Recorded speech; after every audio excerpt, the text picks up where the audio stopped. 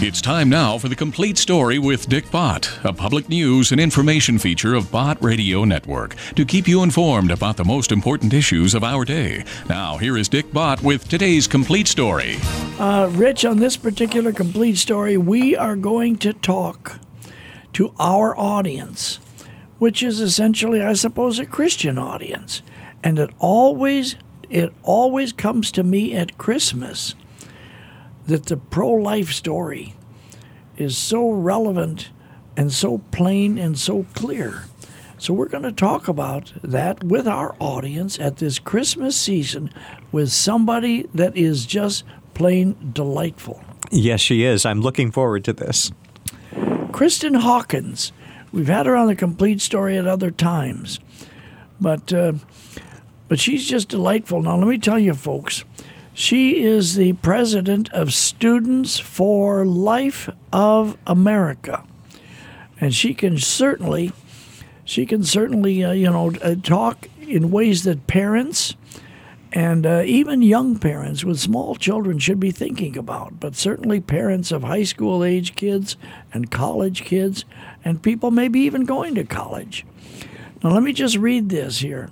She said, Dear Mr. Bott, she said, I can't tell you how many conversations I've had over the years with concerned parents and grandparents. They come up to me to tell me the same disheartening story that their grandchildren or their children went away to college, and they were pro-life at that time, and when they came home for Christmas break, the children proudly declared that they were now pro-choice. And she said, I've had the exact same thing happen even in my own family. So, Kristen Hawkins, we're just so glad to have you on the Complete Story today. And all I can start out by saying is welcome. Thank you guys for having me again. It's great to be with you. Good to talk to you. Thank you. Could you tell us, first of all, about Students for Life of America? Sure. Students for Life is a national pro-life organization. We currently serve more than 1,100 groups on high school, college campuses across the country. In all 50 states, we have full-time team members who are spread out. Our mission is to equip this generation of young people to abolish abortion in their lifetime. We know that in order to end abortion, we're going to have to change our culture. Yeah.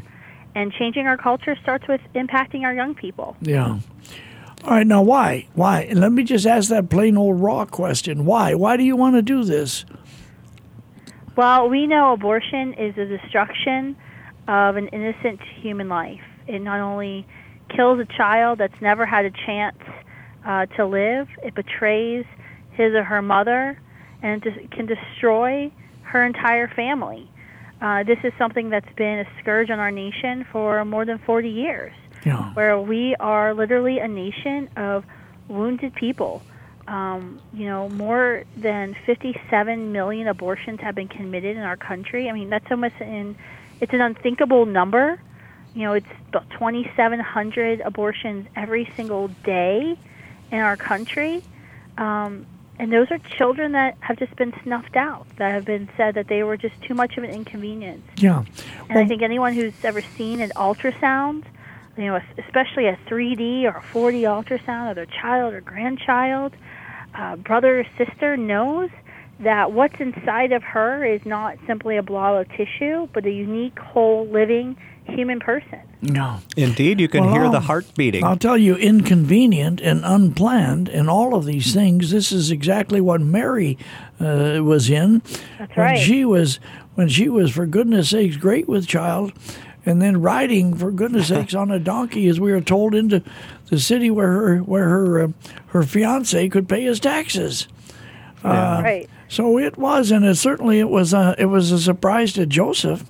So everybody is seeing. Talk about an unplanned pregnancy. I'm talking about an unplanned pregnancy and so on and so forth. Now, let me just go back here because I read within the last 10 days, and I think it was the last week, of a 16-year-old young girl who no one knew she was pregnant.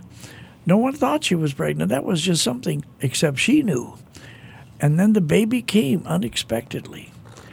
and it was a live birth, and she didn't know what to do. And she was frightened, and she was confused, and she was scared. She didn't want anybody to find out. She ended up throwing the baby out the window. Now, you could say that's an outrageous thing, but, this is a 16-year-old girl in the face of calamity. And it was then later that her mother found out, and now that 16-year-old girl is being prosecuted, and the courts are coming down, and this or that or the other thing. And I'm thinking, well, how did our culture prepare her for no better thought than what she ended up doing at that time? And isn't what she did the same thing that Planned Parenthood does for big dollars every day in America by the tens and tens of thousands? That's exactly right.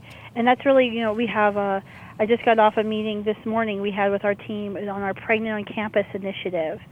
And that's really to train all of our students or life groups across the country in how to talk to their peers on campus who are facing these unplanned pregnancies, how to show them that there is another way, and how to walk with them.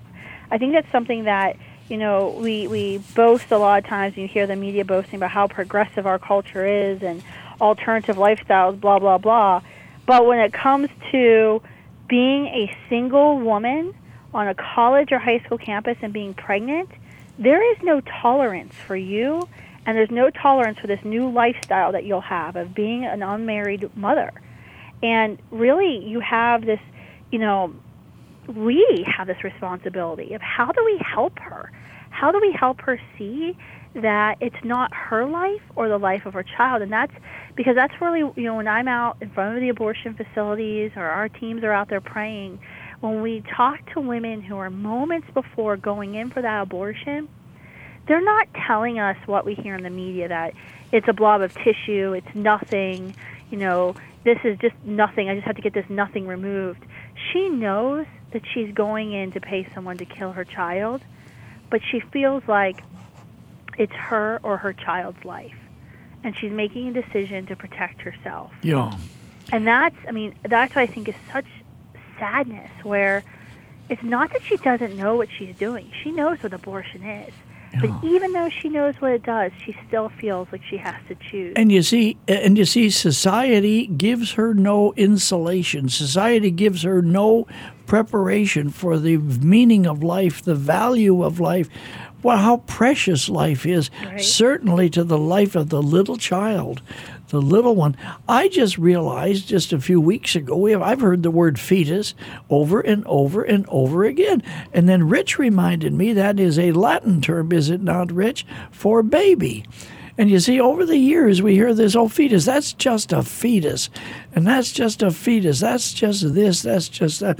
And all it is a tricky way to get people to forget what we're really talking about. But the Latin term for a little baby is fetus. Is that right, Rich? That's what I understand. Is that right, Kristen? It's young one, yes. Young one. Young one. Kristen, let me ask you a question about young people growing up today, because I've heard it said that this new generation, the millennials, are more pro-life than the older generations, like mine, the baby boomers and so forth. Yet they're going to college, and when they come back, they're changed. And we hear the same type of thing about people raised in the church, young people raised in the church. They go away to college, they lose their faith. And it's the same process at work, I suppose. But tell us about the work of Students for Life to get a hold of them before they're thrown into situations where they're forced to question every belief. Well, and maybe raise young people. I mean, we're talking, for goodness sake, what is the responsibility of the college and the faculty and the adults that are planning the education of kids that are just out of high school, for heaven's sake? Maybe they ought to take charge and say, listen, we've got a lot of binge drinking that's going on in this college. There's a lot of party-hardy going on. This isn't good for young people. But the thing that I've heard... So you have a cultural mess that adult society and certainly the churches need to wake up to and start addressing it long before the kid is off to college and then coming home for Christmas vacation. I've heard with the younger generation that we're winning, that they're more pro-life, and certainly every child that's killed is a tragedy. But aren't we making progress? We are making progress. This generation is pro-life. In fact, it's the first youth generation since we started polling on the issue of abortion in our country that reports to be pro-life, and that in many polls we poll more pro-life than parents and grandparents. And it's really just very simple. It's, do you think abortion is wrong? Do you think abortion should be illegal? And that's something that really even surprised me this summer, where we've been winning this do you think abortion is wrong question with young people. But we've always seemed to kind of lose the do you think abortion should be legal, because it's that mantra of, well, I don't like it, wouldn't have an abortion, but I can't tell someone else what to do. And actually this summer, 2 polls came out, one from our own Institute for Pro-Life Advancement, that showed young people, not only do they think it's wrong, when asked should it be illegal, the majority now say, in most cases, yes, it should be illegal. That's huge for us, and that's really where, if I'm Planned Parenthood, if I'm the abortion Goliath, and I'm trying to sell my abortions, this is why they're focusing so much on our young people in our high school and college campuses, because they've always kind of relied on young people to push their ideas forward, but that's not the same case anymore. So now they're fighting back harder than we've ever seen, really trying to normalize abortion. You guys saw this year in the election. Planned Parenthood, they worked with the Democratic Party. They changed the Democratic Party actually changed its platform to say that they wanted all abortions being taxpayer funded. That's long-standing. That's had bipartisan support in our D.C. of no taxpayer funding for abortion. Can I say there's a lot of Christian people probably listening right now who didn't really take note of the Democrat Party, and their candidate was Hillary Clinton, and Planned Parenthood, the abortion industry, has never had a better friend. And I'm not making partisan political comments here at all, but for goodness sake, you've got to put first things first, and if life doesn't come to the top of the list, I wonder what would. Hey, that's really their extremism. And we were protesting an event in September. It was called the All Access Tour. And it was a campaign sort of event for the abortion industry, and they were advocating abortion anytime, anywhere, taxpayer funded, and that's why they're calling it all access. And there was all these campaigns on campuses, saying abortion is a social good. It's a good thing to have an abortion. And they've really started fighting back because they know they've just lost this narrative with this generation. Kristen, tell us about the resources that we have now for people to learn about how to be an advocate for life. There's this online course about Equipped for Life. Tell us about that. Yeah, the organizations like ours, we go to campuses and we train students. We do a national conference. And in fact, any person of any age can go to our national conference. It's in January. We have one in Washington, D.C. and one in San Francisco. Go to sflalive.org. And you can sign up and go. You can watch it online. We'll be streaming one of them via Facebook. SFLA, that's like for Students for Life America.org. Yeah, SFLA Live. Okay. So that's a great way to get involved. And that's for pro-lifers of all ages. There's the Equipped for Life courses from the Equal Rights Institute. I happen to serve on their advisory board. We work a lot with the Equal Rights Institute, and we help them put together this training program. It's an online course where you can do it at your own pace, but it teaches you how to become a better advocate, not only how to think about this issue and clearly and talk about this issue and have the right answers to those hard questions, but it also teaches you a lot about how you should behave and how should you react when you're asked questions. Because a lot of times we find on the campuses, it's not necessarily what we say, it's how we say it. Okay, let's talk about that then. Your young person has just gone away to college. They're back home for Christmas, and they've always been pro-life, but now they come back and at a Christmas table they say, you know what, I think I'm pro-choice now. How do you talk to them?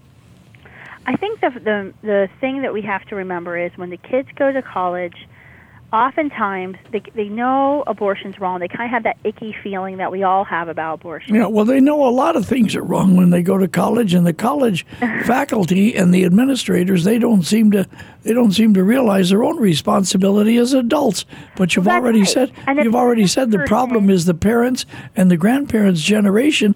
So these millennials or these young people are having to figure it out for themselves, and that's a shame.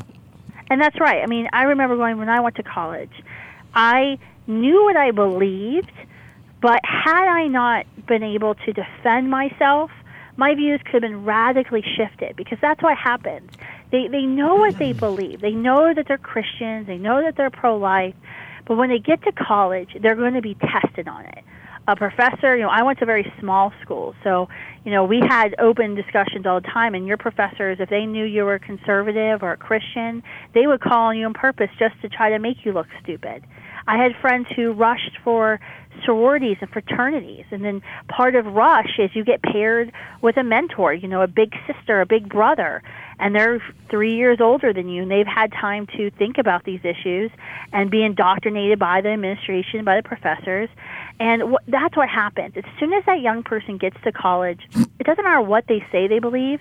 If they're called on it and they don't know how to defend it, that's how we lose them. Because as soon as they can't defend what they believe, that plants the seed of doubt in their mind. Well, maybe I am wrong. So maybe there is no such thing as God. Or maybe I'm just not firm enough in what I believe in the depths of my heart, but I'm not prepared to defend it. Isn't that not only the work of the family and the preparation of a youngster, but isn't it the work of the church as well to prepare the family? And when the churches ignore it, or somehow they take the position, everybody knows we're pro-life, so we can't take time to even discuss that or take it seriously. I just feel that is a default. And anyway, but go ahead. No, you're exactly right. I wish I could just take you, Mr. Bott, to all these conversations I have with administrations where they'll tell us, we don't need a Students for Life group at our high school. We're a Catholic or Christian high school, and everyone here is pro-life. And I'm like, great, that's awesome. That's probably not true, but I'm glad you believe that. However, as soon as your kids get to college, they're going to be under attack. We actually started a program this year called Faith Foundations, and the point of it is to get into Christian high schools and to allow us to start groups and start training these young kids how to defend their beliefs, because that's a battlefield. And that battlefield can be very good for young people. It's where I got a lot of my convictions, and was once I had to stand up for what I believed in, and I had to research everything on my own and figure out, why do I believe this way? It made me stronger in my faith. Yeah. But for many students, that just simply doesn't happen. And so you have to, as a parent, as a grandparent, as an elder or deacon in a church, you've got to be thinking, every single high school senior that I'm coming in contact with is getting ready to go into a battle. Kristen, what are the best arguments for life that you've found to be the most effective in talking to young people? Well, yeah, before you say that, life is the opposite of death, isn't it? Yeah. Well, you would think that would be a good enough reason, but it sadly isn't. I think the best arguments will depend on the person and the person you're talking with and their personal experiences with abortion. I think that's something we have to remember. When we're talking with people about abortion, we have to take in mind you could be talking with someone who's had an abortion. Or more. Participated, yes. And so we have to be very careful and that's what we always talk about, being an active listener. Don't be thinking about what you're going to say. Truly listen to what they're saying when they're saying it. Because that's when you can really hone down, because usually for most people it comes down to one or two issues as to why they can't flip that switch and say that they're pro-life. I think, really for us, a lot of times that works on college campuses, we talk about the fairness of it. Millennials are really big into fairness, things being fair. I mean, it's just like your children, Mom, that wasn't fair. He got to play the PlayStation longer than I did. And when I think we really can make this case very easily, showing that this isn't fair, that these are human beings, and it isn't fair to give them a chance at life.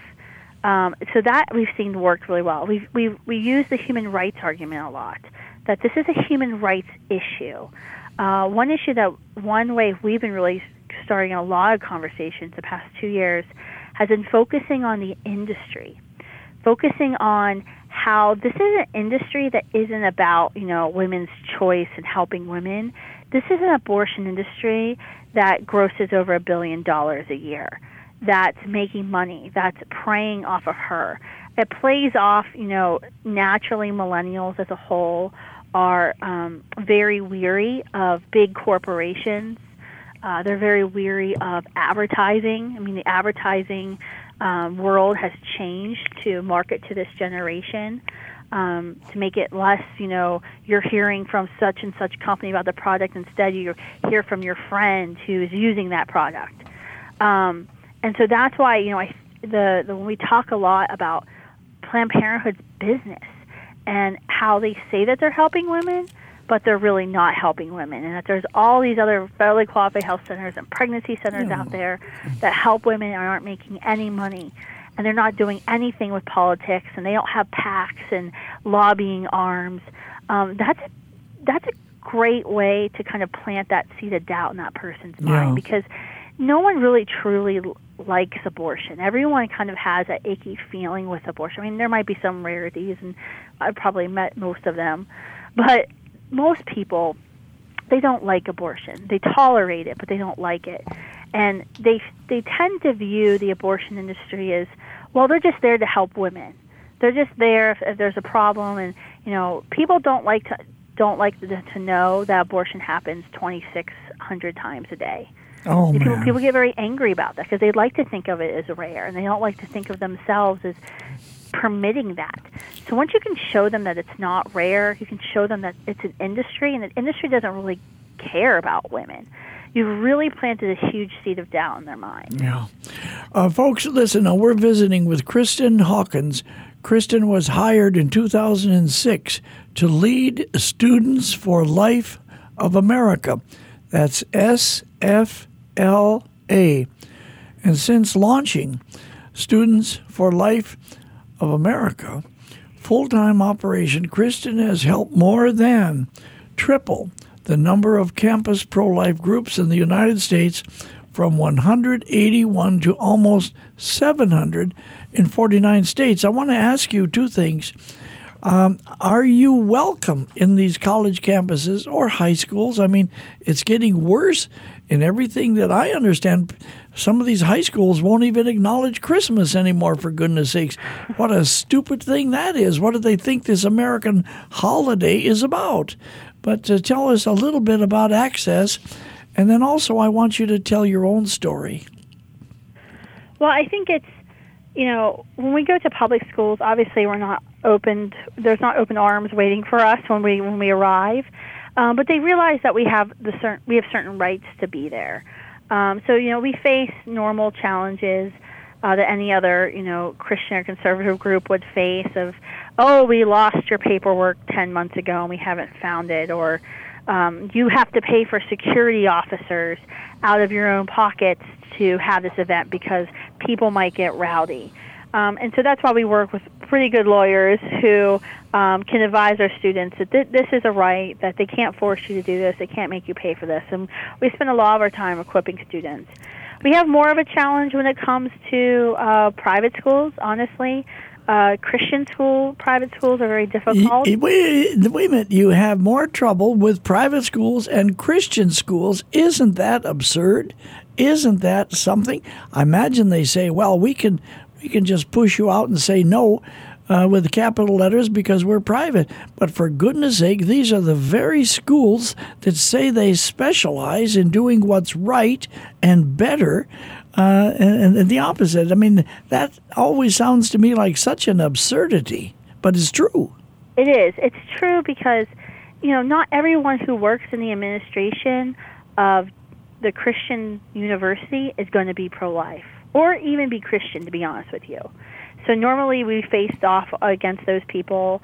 They're the ones delaying applications, or we're told, well, you can have a group, but you're not allowed you can't go out and wear our school sweatshirts when you go and pray in front of the abortion facility, because that can look bad on our university. Or you can't have... And yet it's a Christian school. You might hurt people's feelings. Yeah. Well, give us your own story. Well, my own story, it's not that exciting. You know what? Everybody's story is exciting because it's their story. See, God brought you from somewhere to this moment. That's right. And you have your own children. See, your voice is so young. Now, my voice sounds like I'm 109, and I'm not quite that old yet. But your voice sounds like you're a teenager, and yet you're not. But you have the joy of the Lord in your heart. And but tell us your story. Thank you for that. No, I was raised in a Christian home. Didn't know a lot about abortion. My mom reminds me that she took me to pro-life walks when I was little. I don't remember them. When I was 15, though, a woman at my church had been working part-time as an accountant for a pregnancy resource center. And she knew I was looking for some volunteer opportunities in the summer, and she said, hey, why don't you come and be my assistant? And I was like, sure, a women's center. I like women. This sounds great. I had no idea what a pregnancy resource center was. Really, it was a life-changing experience walking into that clinic that day, and all the women there were so excited to have me because I was the same age and even older than most of the girls who were coming into the pregnancy resource center for help. And you were 15. I was 15. Yeah, and so I had kind of a unique experience. They, I did the usual grunt work of reorganizing the supply room and firing up the 1995 PC and trying to get a newsletter with clip art, and that was very exciting for them. But they ended up training me to be a counselor. So I, sat and I read everything I could about sex and abortion, STDs, all that stuff. And then I started counseling the girls who were coming into the center thinking they were pregnant and giving the pregnancy tests and helping them talk through their decisions. And that was I just remember, that first week I was watching all these VHS tapes, and there was a tape of Bernard Nathanson, the former abortionist who helped found the NARAL Pro-Choice America. It was one of the he's one of the reasons why Betty Friedan talked about abortion in the second edition of Feminist Mystique. He was an abortionist. He admitted to, I think, aborting over 40 or 50,000 lives, and then became pro-life. And that made an impression upon you. You were 15, 16 at that point, and that was because Bernard Nathanson, he's the one that produced A Silent Scream. Yes. But that made an impression on you. Now, as I'm listening to you talk, I'm thinking you must have had pretty nice mom and dad because they were getting you at that young age to get involved. Yep. They were. I believe he became a believer in Jesus, too, didn't he? The pro-life activist that I became. Yeah. Bernard Nathanson, he became a believer in Jesus, too, didn't he? That's right. And yet in his previous, he was the founder of NARAL, National Abortion Rights Action League, and all that sort of thing. But tell me now, you mentioned in the start of this, because people who have had abortions, why, there's a lot of guilt, there's a lot of thought, what on earth have I done? How bad have I been? And so on and so forth. And you deal with that, but the forgiveness of God is available. I want you to talk about that, because right now it's the Christmas season. That's and right. The first of the year, I want you to talk about that no one is condemning anyone. And the grace of God and His forgiveness is there for each of us. That's exactly right. That's why He was sent to this earth as a little baby, to die for our sins and to give us the opportunity to receive that grace and to spend eternal life with Him and His Father in heaven. And that's, when we're out in campuses and we're talking to men and women who've had an experience with abortion, it's not to judge them, it's not to yell at them, it's to hear their story and to hopefully set them on the path for healing. Because that's what's so wrong. We think about the abortion industry, and they talk about, oh, this is easy, and immediately after you might have some questions, but over the long course of your life, you're going to look back at this experience of having this abortion, and you're going to be thankful for it. And so many women don't feel thankful for their abortion; they regret their abortion, but it's not talked about. It's not it's considered impolite to talk about your abortion experiences in many audiences. Yeah. And the abortion industry actually tells you that there's something wrong with you if you feel anything other than joy or happiness at your abortion. All right, we've been talking. We've been visiting with Kristen Hawkins and Students for Life of America. Give us your website really quick because we got to get out of here. Studentsforlife.org. Students, that's plural, forlife.org. Kristen, God bless you. God bless you, and God bless your family. And Happy New Year, and have a blessed Christmas. Thank you. You too. God bless. This is Dick Bott with this chapter, The Complete Story, as a public service, by the way, and I'll see you later.